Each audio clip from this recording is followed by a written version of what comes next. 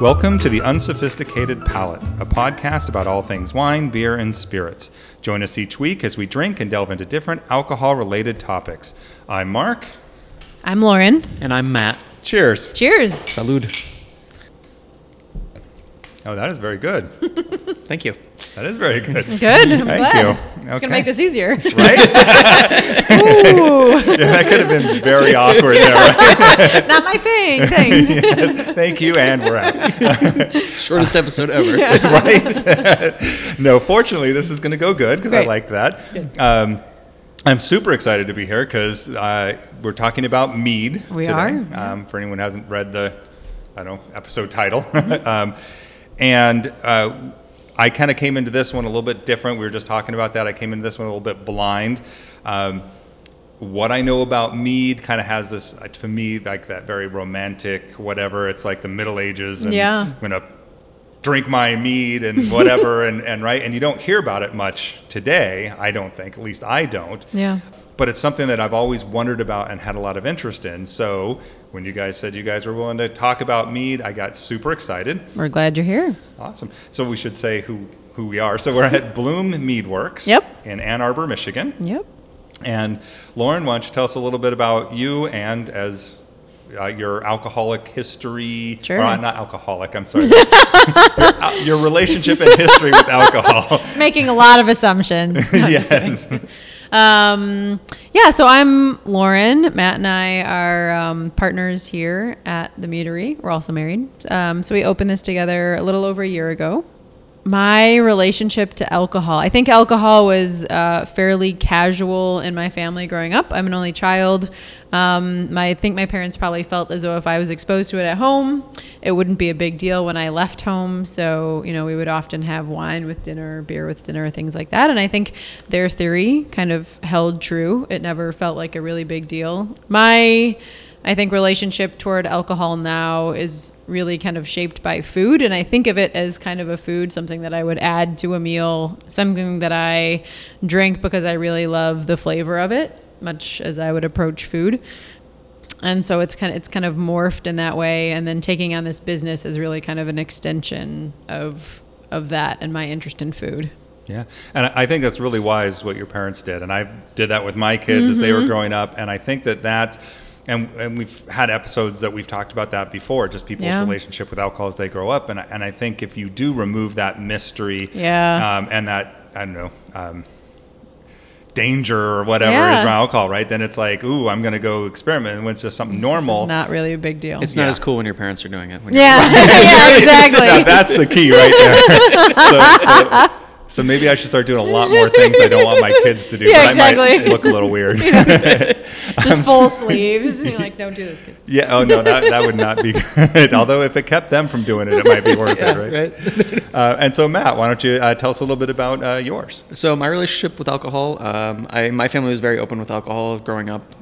So I don't know. I don't remember when I first had my first drink or anything like that, but definitely, around maybe the age of 12 is when we started. And my parents are very flavor-oriented people, so like they're always exposing me to new wines. My dad's a whiskey drinker, so there was always new whiskeys to be trying in the household and stuff. And growing up from there, I eventually went to college, and it was in college where I got exposed to craft beer as a consumer. So I quickly, evolved from Keystone Light to craft beer in college.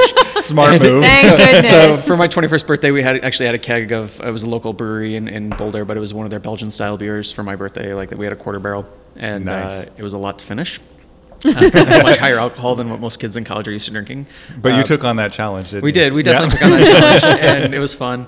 And then after college, I moved to Chicago, and the craft beer scene wasn't the same in Chicago as it was in Colorado. So I definitely got to watch kind of the craft beer scene kind of come through Chicago a little bit, which was a lot of fun. And then eventually started a brewery in Chicago. So I transitioned from consumer to producer and with some business partners. And that was a big change for me because I just went from enjoyment to actually analyzing. And even as a home brewer, I didn't really analyze too much of what I was doing. I was just enjoying it. And so now when I consume alcohol, like I find myself, I have to turn a switch on or turn a switch off to either say like, I'm just here to enjoy this, this and not think about what I'm drinking and just be in the moment, or I need to actually analyze it, and I have to turn on that switch to say like, okay, what am I drinking? Why? Like, what is it? What am I tasting? What am I getting out of it? And go through this whole process of doing it. And I intentionally did that because early on in the craft beer scene, when I was like learning, like meeting people and doing stuff, I saw so many people that like stopped. It looked to me like they weren't enjoying it anymore because they were over analyzing it and they were thinking so much about it that they kind of lost the fun. And I was like, I don't want to be that guy. Yeah. So I made it a point to build a switch and turn it off and just hang out and drink. You know, it's like while I can't drink beer anymore because I have a gluten allergy, you know, I still can appreciate like just hanging out and have like the concept of hanging out and just having a beer and not analyzing it. Yeah, and I never really thought about that actually until you were just talking about that how actually producing it can completely change your enjoyment. I've known a person or two, nobody famous unfortunately, in the movie business or whatever, and when you do that, it changes your perspective. You can't watch a movie normally anymore. So you're nitpicking every piece of it. Yeah, you're overthinking and overanalyzing it. So that's smart. You have the ability to flip that switch. Can you flip the switch, Lauren? Yeah. Okay, good. Yeah. And that's good to know that you guys can do that, because I never even really thought about that. It could, like you said, ruin it for some people. Yeah. Another thing that I think is kind of interesting is we found that the more access you have to it, I think the less we consume in volume. So, you know, we'll pick out something that we're really interested in and really looking forward to and have a drink or two. But when you're around it all the time, you're tasting it all the time, we don't really drink that often because it's just a part of every single day, you know. I wish that I was younger. I worked in a cookie company, and I wish it worked that way. Maybe it's not true for everything. But no, every time a fresh batch came out of the oven, I was eating another one. Still enjoyable. Yep. Yes. So that's good. Yep. Let's see. Let's just talk about mead, because let's just say what it is. Here's what little I know, and then you can fix and or correct this. Sure. It's an alcoholic beverage made with honey. That's about how much I know. Okay.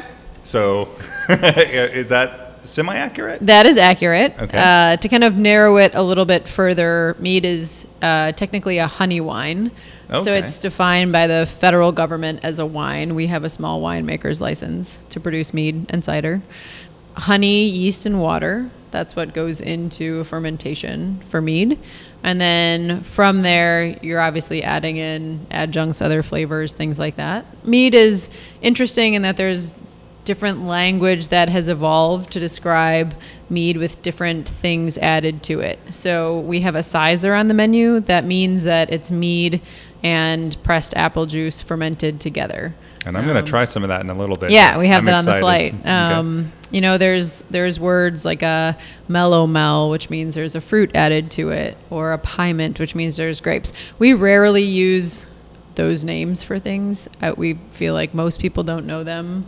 It makes it a little bit less approachable for somebody to understand what they're about to drink when it's something that they might not be familiar with in the first place. Yep. But mead has this very long history, and so there's kind of a language that's evolved around it over time. A lot of historians believe that mead is the oldest alcoholic beverage in the world, and I believe that. I think that's probably accurate from a production standpoint. It makes a lot of sense that like all you really got to do is mix water with honey, and you bring the sugar content down. The sugars are readily available for yeast to eat them, and we have yeast readily available in the ambient air and around us and stuff. So I think that it's probably the oldest alcoholic beverage in the world. So. Yeah, and that makes sense, right? Because beer and some of those other things and wine, you have to have the grapes and the CO grains and more things. This is, honey. You put a little water in there, let the yeast in the air do its thing, and eventually you've got something like this. So it makes sense that would be first. Yeah. And that is really, and that's kind of it is surprising to me that it is literally the base anyway. I mean, again, you can add 500 bajillion things. Yeah. But honey, yeast, and water. That's it. Okay, and so now. You called this wine, and I'm drinking now. Now the one I'm drinking is a hop. Yep. Tell me hopped mead. Hopped mead. Mm-hmm. So it's going to taste a little more beer-like, I'm assuming, just because of the hops. Yeah. And it does taste beer-like, but it's somewhere between, and this one in particular, somewhere kind of between a beer and maybe like a sparkling wine-ish. Sure. So how would you explain the flavor, the taste? Because I've also heard it I've heard it referred to as like a beer-like drink. I've heard it referred to as a wine. Yeah. And I've never really understood if there were two different things or just two different representations of the same. So we struggled with that a little bit. In terms of the way it's defined by the government, it's, Matt, correct me if I'm wrong, but it's defined as wine because of the amount of manipulation that's done to the ingredients before fermentation. So if you're thinking about a wine, you're taking honey, mixing it with water, beginning fermentation. You're taking grapes, you're pressing them, you're beginning fermentation. Whereas with beer, you're taking grain, you're boiling them first, and then you're beginning your fermentation. So that wine designation really just has to do with the fact that we're taking an agricultural product and moving directly into fermentation. Okay. We feel that sometimes saying wine doesn't give people the right image or the right feel of what we produce. Traditional mead is usually more wine-like. So it's going to be higher in alcohol. It's going to be fairly sweet, almost like a dessert wine. It's going to be still. A lot of times it's served at room temperature.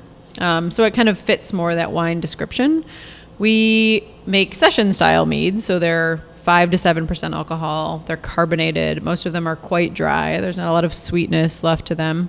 And so when we were calling it honey wine, we felt like saying that just didn't convey what the product was. So we started, as we were describing to people before we opened, calling it Mead and Cider Brewery, which isn't even really accurate, but it helped people get an idea of what it was like. It's sparkling, it's refreshing, you can drink a pint of it, and it also gave them a feel for what the space would be like. It's a tap room more than a winery tasting room. You know, you can sit and play games, hang out, watch movies, whatnot. So yeah, that was a struggle for a little while to try to figure out what to call it. Now a lot of times when we're describing it to people, we'll say it's kind of fermented like a dry cider. Okay. That gives people an idea of kind of what the fermentation process is like, loosely. Mm-hmm. It gives them a little bit of an idea of what to expect when they start to drink it out of the glass. It's going to be cold. It's going to be sparkling. It's going to be dry. Yeah, because if you'd said honey wine, yeah, I'm not sure what this I would is imagine. Not what you would yeah, and if picture. you'd said mead, again, I'm not 100% sure on there. And again, I'm kind of torn somewhere between, is this a sparkling wine or is this, again, more towards a cider or a beer type of a beverage? So it kind of walks that line very nicely, I guess. Right? Yeah. I think the session style exemplifies that a little bit more, just because I described it as something you can drink at a barbecue. Yeah. And that's kind of my target when I think about anything that I'm making. Like, can I drink this at a barbecue? And in the sun in the summertime, like, or is it like? Because whereas traditional mead, like, as much as I may love traditional mead, I can't drink it at a barbecue in the summertime. It's just too heavy, too thick, too high alcohol. Like, it's not going to work for me. And it's oftentimes a really saturated flavor, which is great. A really beautiful, thick, heavy flavor on your palate, which we love. But you would want to drink that in smaller quantities. And that would be like your straight, more traditional kind of a mead. Yep. Okay. We were talking before about how it's likely that it was the first fermented beverage. A lot of times when people come in, they've either never heard of mead and they randomly stumble across us, or they like the space, or their friend brings them in, and then we're starting, from square one, explaining what mead is, which is a fun conversation for us to have. Or a lot of times it's like, oh, well, my friend's uncle made some in his basement, and that was the first one that I had, and I really didn't like it, so I don't think I like mead. Not that there isn't great homebrewed mead out there, but because there aren't a lot of barriers to entry, a lot of people kind of try it. Maybe they're kind of learning about home brewing, about fermentation, and so a lot of people have a mediocre first experience with mead. I can imagine. Yeah. Definitely. Okay, so I had the hopped mead, and now I'm drinking the rhubarb mead. Mm-hmm. So let's talk a little bit about each of those just real quick. So the hopped, that is, well, I guess as it says, it's a mead with hops. So it does have a little bit more of that beer type profile. Yep. Correct? Yeah, a little more like a pale ale type profile, yeah. Oh, there you go. Yes, okay. But with no bitterness. Do you want to talk a little bit about the process and why that's true? when I'm adding the hops to the hopped mead, I'm doing it all post fermentation. So in the way I make mead, I'm not heating it I don't have a boil process, so I don't really have like the traditional like in beer where you get the hops that go in and make bitterness and all that stuff, or whirlpool additions or anything like that. But I do add hops post fermentation, and when I do that, it's harder to get the flavor. It's easy to get a lot more of the aromatics. So by making it 2 additions, the first addition I actually mix the hops with hot water to simulate the whirlpool process in the beer world. Okay. And then the second edition I do just as dry hops, and keep it as a cold edition, and that gives me a lot more aromatic. The first one gives me a lot more flavor, kind of round it out a little bit more like a pale ale, but without the bitterness. Okay, nice. And so I guess to hit that real quick, and then we'll talk maybe a little bit about the rhubarb one. Mm-hmm. So I guess to get into kind of how it's made. So you're saying you don't I know a lot of these. Well, I guess you don't heat it up with wine either. But with a lot of the alcohols, you heat everything up and then you cool it down, and that you distill it and everything else. So with this, well, I guess you'd still need to heat it up to distill it, or I guess maybe go through kind of how would you, not that anybody should go out and make some mead, go grab a beehive. You should actually just know that so? It might be, okay. First batches might be okay. Everything's time. a learning process. Yeah. Okay. I think there's a lot of great homemade meads out there. I think that's tons of them. Yeah. But you probably shouldn't grab a jar of honey from the store, throw some water in it, and expect some mead to show up. You could expect mead. You might not expect good mead. You Okay. can also expect vinegar. Yeah, you might get vinegar. Okay. But so what's that general process like as far as how might you make a basic mead? So basic process, as we're saying, is mixing honey with water. And then the biggest difference with making mead from other alcoholic beverages is during the fermentation, the yeast really have no nutrients readily available to them. So like in beer, there's a lot of nitrogen that's readily there. A lot of fruits have nitrogen that's coming into the fermentation. And that nitrogen is really like the vitamins, if you will, for the yeast to finish fermentation. So they have a lot of food, but they don't have necessarily all the things that they need to finish fermentation. So it's like if we tried to survive on Twinkies. Okay. We'd be alive. We'd be alive, We but wouldn't be in a good place. Yeah, it would be. We would not be happy and healthy, and you really want happy, healthy yeast when you're doing a fermentation for the most part. I'm sure there's a few exceptions to that, but not the way I make stuff too often. So you really want to make sure you're getting a lot of nutrient in there, and there are different nutrients that are available out there to making mead, and we utilize those when we're making our meads. Okay. The other thing is that when we're mixing the batch in the tank, we're adding the honey and the hot water, and Matt's trying to add the hot water at the lowest temperature possible to get that honey into solution, because we don't want to be losing those aromatics and other compounds in the honey, which you start to lose over 118. Yeah, right in that area. 118 degrees Fahrenheit. Okay. So we're actually trying to keep it on the cooler side to preserve the qualities of the honey. Got it. Now, I got to ask this too, and although we might have gotten a little glimpse into the reason why on something Matt was saying a minute ago, but why mead? You guys are saying we're going to put something together, right? And again, mead is unique and awesome, and I think I'm going to be drinking more of it now because I like this. This is awesome. But what kind of made you decide that mead is the way to go? So we were both into very different fields. I was working in the education nonprofit sector. Matt was working in finance, technology. He decided to take a leap with 2 friends who then became business partners and opened a brewery. He was there for 4 or 5 years as head brewer before he found out that he had a gluten allergy. Mm-hmm. So he couldn't drink beer anymore. Stayed on for another year or so brewing, and then we realized we needed something else. We needed to do something else. Yeah, it's hard to brew when you can't drink the it's product. It's a real bummer. It's a real bummer for a brewer. I'd been working in the education nonprofit sector, and I had transitioned into local food sourcing, local food advocacy, connecting farmers with, just the broader community and chefs and whatnot. And so when we were moving to Michigan, we were trying to think of ways to combine those two and what the intersection might be. So Matt really wanted to stay in fermentation, ideally something he could drink. Mm-hmm. And I wanted to be moving my career into something where we were working with local ingredients, local sourcing. And we'd made a few batches of mead before, home-brewed mead. We did a sparkling plum, semi-dry batch years before, and had done a couple other batches that we liked how they turned out. So we started playing with it more, and we'd had a handful of meads. And we really were kind of drawn to this session style, and we couldn't find a lot of it. We had a was it a honey lavender mead? Oh yeah, I think we're out on the West Coast, and we're like, oh, this is really drinkable. Like this is sessionable. Yeah, we were in Portland. Go Portland. So we're like, why isn't there more of this? Why can't we make this? And mead and cider kind of lend themselves well naturally because honey and apples we have in abundance in Michigan. So we could source them from local growers, and we decided to just kind of double down on that and commit completely. So all of the ingredients that we use are from Michigan growers and producers. That's awesome. That's awesome. Yeah. And now you've mentioned a couple times a session style. Mm-hmm. So that's what we're drinking here. Yeah. Define session style. So we kind of borrowed the term from the craft beer world. Okay. So session style to us is meaning how, one, alcohol content. But if you think about like a session IPA as compared to a regular IPA. Okay. Yeah, so alcohol content is big to us. So traditional meads being, 12 to 18% alcohol, let's say. Ours come in more like that, 4 to 6 or 5 to 7% alcohol, right in that range. So that's like the first piece of it. The second piece to us is how it finishes on the palate.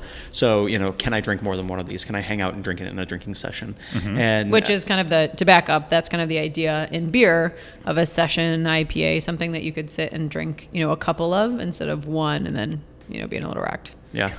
So it's how it finishes on the palate, and is it a refreshing product? Is it something I can hang out and have? Awesome. Is there any, now that we've talked about mead and we know what mead is, and by the way, I'm drinking the Sizer right now because I've got this nice little tasting flight you guys have put together for me, and I'm working my way through it, and this is good. So the Sizer is the blend of mead and cider. Yep. And that's really good because it's I like ciders. I actually really enjoy it. Yeah. Really enjoy ciders. I don't know. There's just something a little extra to that one. It's I don't know how I would describe it.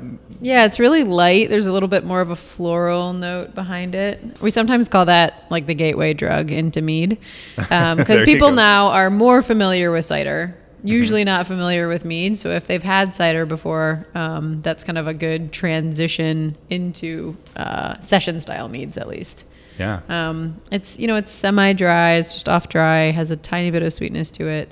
Apple flavor is familiar to people. Also, because it's fruity, we kind of perceive it as being sweeter than it is. So it's not actually that sweet, but because there's that apple note that kind of tricks our palate into thinking that it's a little bit sweeter.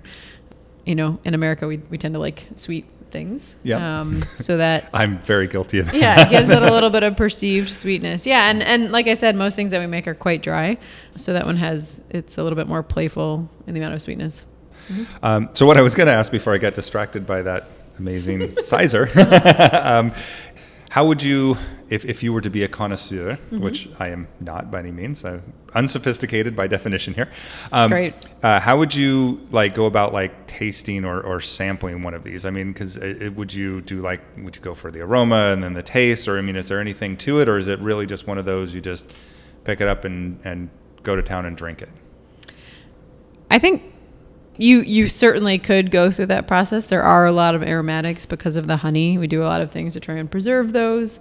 And then a lot of the things that we're adding into it certainly have their aromas. And then I think that the meads the flavor of them tends to change a little bit as the temperature changes. So we're serving them cold on draft.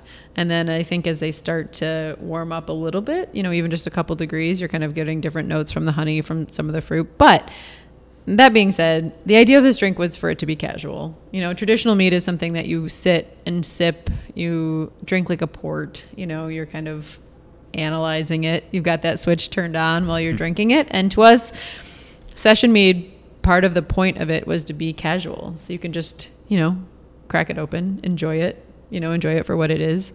And so, yes, I think that process could probably be done on anything. But for us, it's meant to just be something to relax. Yeah, and enjoy. For us, for me, the way we make meads is indicative of we want to craft it. We want to produce a product that delights the customer. We want something that has thought put into it and it has meaning for us. A very intentional product. Yes, yeah. Thank you. Very intentional is a great word. But at the same time, we're not taking it too seriously. If somebody wants to shotgun one of our meads, I'm not going to get mad. Yeah. You're not going to kick them out. No, maybe the federal government or the state government might have issues with people drinking that fast in my facility, but I don't really care. I hope that they're enjoying their moment, or whatever it is, whether that's because of the mead or it's because they're just hanging out drinking, hanging out with friends, and it's something they can drink while they do that. I think it's meant to be enjoyed. Yeah. Yeah. And I have been, and I was just asking too, because I was trying to do the little, get the nose in there, because I know there's a lot of things you're supposed to do that with, and, even beer or whatever to a degree. I was kind of doing that, but I think I would agree. I mean, these are just enjoyable, and I moved on, and I'm taking a little bit here, a little bit there, but now in the black, it's that black currant? Black currant, yep. Okay. And so there's several, obviously, you guys have 10 or 12? Yep. I'd have to count here, and that's like too much math for me right now. But different flavors, and I'm assuming you have some that are more seasonal and or come and go, and so there's always kind of something, I would assume that. I mean, depending on what you like. It seems they're all Swedish, or actually no, because the hopped wasn't super sweet either. They're actually all quite dry. All quite dry. So but there's a little something on there kind of for everybody. Yep. Yeah. So a lot of what we make is dry. I'd say the sweetest thing that we make sits around medium. So we don't really produce anything on the sweet end. Most things are dry. We have 4 that we produce year round, and then 1 cider that we produce year round. So the hopped, which you tried. Mm-hmm. The sizer, which you tried. And we'll try more. The standard, which doesn't have anything else added to it. It's just honey, yeast, and water, semi-dry. Then a gin botanical mead. So we get gin botanicals from the local distillery. And they do 4 different seasonal gins. So every season we get their spent botanicals and we add them to the mead post-fermentation and let the mead kind of take on some of the flavor from those botanicals. So those we produce year-round, and then a tart cider. And then everything else is just seasonal, depending on what's growing well in Michigan that year. Awesome. Mm-hmm. Love it. Yeah. So now we've tried these are our session drinks, and we've enjoyed them this way. Is there mixed drinks, or is there, other things you could do with these other than, which I'm fine pouring these in the glass and drinking them, I'll tell you that. Yep. But if I wanted to get a little bit more experimental, shall we say, what else can you do with mead? We'd been making some cocktails here with our regular session meads. So they were low in alcohol, really refreshing, really light. We did one that was a take on a Radler that had the hopped mead, grapefruit juice, and a little bit of thyme syrup in there. A couple of things like that, especially in the summer. They were just really light, easy drinking. We recently launched a new series of cocktails. So we brewed one high alcohol but dry mead, still not carbonated, and we've been using that for mead cocktails. So that one came in at 14%, 14% alcohol. Wow. So it gave it a little bit higher ABV base for making cocktails. So then we're mixing to that, some citrus, some simple syrups that we've made with teas, fruit, herbs, whatnot, and mixing them here. And to me, it's a really great base. It adds a little bit of a floral note, but it's not a really hot, dominant flavor. Okay, nice. I'm having a barbecue soon. I want to have some mead to drink with it. Do you guys sell it by the bottle, or, I imagine you can get it several different ways? Yeah. Yeah, so we can a lot of the meads that we make. We can a couple of our ciders as well, depending on what's going on with the season and whatnot. But then also at the bar here, we fill growlers and howlers as well. So. Nice. I saw a bunch of those up there. Got to love a good growler. Yeah. Now, question on the growlers, though. I was talking to somebody else about this. Totally minor sidetrack here, but how long do you realistically get out of that growler? Because when I fill a growler, I feel like I got to drink that thing fast, and so I'm pounding that thing. But I've heard people say it can last a week to 7 to 10-ish days. I think even that's a little bit conservative. So we usually tell people, if we cap it, you take it home and put it in your fridge. We usually tell people a week. And then once you open it, it's like a 2 liter. It's going to start losing carbonation, and it's going to oxidize a little bit when you start opening it more. But really, I think if you take it home capped and put it in the fridge, you'd probably get much more than a week out of it. Yeah, I've talked to some of our regulars and stuff who bring to take home growlers and stuff that have unfortunately lost a growler in the fridge and found it, a month later, and it was still great. Oh, wow, okay. So there's a couple things. Mead is in general more stable than things like beer or like some of your more traditional wines. It's just by the nature of what it is and how it reacts to different things. It's pretty stable stuff, but it doesn't mean you should abuse that. Yeah. And you're gonna lose quality over time. There's definitely potential to lose quality over time. But yeah, it's a relatively stable product. And it's really once you start opening the growler that it starts to go quickly. And keeping it cold is really key. Yeah. I mean, like for almost any craft product, if you want to preserve it, keep it cold. Like that's a pretty good rule of thumb. Awesome. Okay. Any parting words on Mead? Anything you want to leave people with, or somebody out there who's saying, hey, I want to try it, give it a go, or maybe they're not sure yet, or I don't know, anything and all things Mead? I think I would just leave people with the world of Mead is a lot wider than like the initial perception on Mead. Like I think, just the way we've sat down here and you're trying these meads, like even amongst those meads, there's a pretty wide range, but like, when you actually look at the whole world of mead and like all the different materials and how it can be dry, it can be sweet, it can be carbonated, it can be still, like it's a broad spectrum, and it's a bigger world, I think, than people realize. Yeah, it's kind of, I think one of the joys that we find is when people come in, they've never had it before, they think they don't like it, and we say, okay, what do you normally like to drink? Let's start there and then see if we can't find something that you enjoy here. People say, I drink Bud Light, I drink, IPAs, I drink Pinot Grigio, I drink, whatever it is, I don't drink anything. And how often, probably 90% of the time, 95% of the time, those people come in and they tell us what they like to drink, and we're able to find something that they really love. And especially the fact that usually when people come in, they aren't expecting that. They've kind of set a low bar for what they think is going to happen, and then they just leave really excited about mead, and that's cool.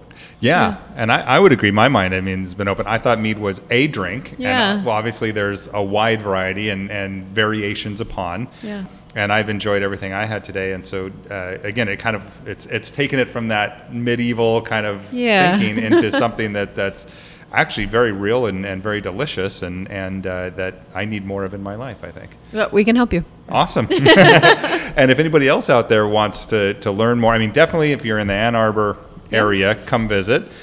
But if they want to ship. Oh, and I was going to say, if they want to find you online and places you can ship, how would they do that? On our website, which is drinkblom.com. There's a lot of information on there of what's on tap right now if you're local. And then we're also connected to a third-party wine shipper. So we can ship 4 packs to probably 30 different states, roughly. And if you're in one of those other states, you'll just have to come to Michigan and visit. And it's not a bad place to visit. Yeah, it's a great place to come visit. I highly recommend it. Awesome. All right. So if you have any feedback, thoughts, comments, any of that, you can reach out to the Unsophisticated Palates website at theunsophisticatedpalate.com. Tell friends, neighbors, share the word, spread the word, rate us with good stars and good comments. And until next time, cheers. Cheers.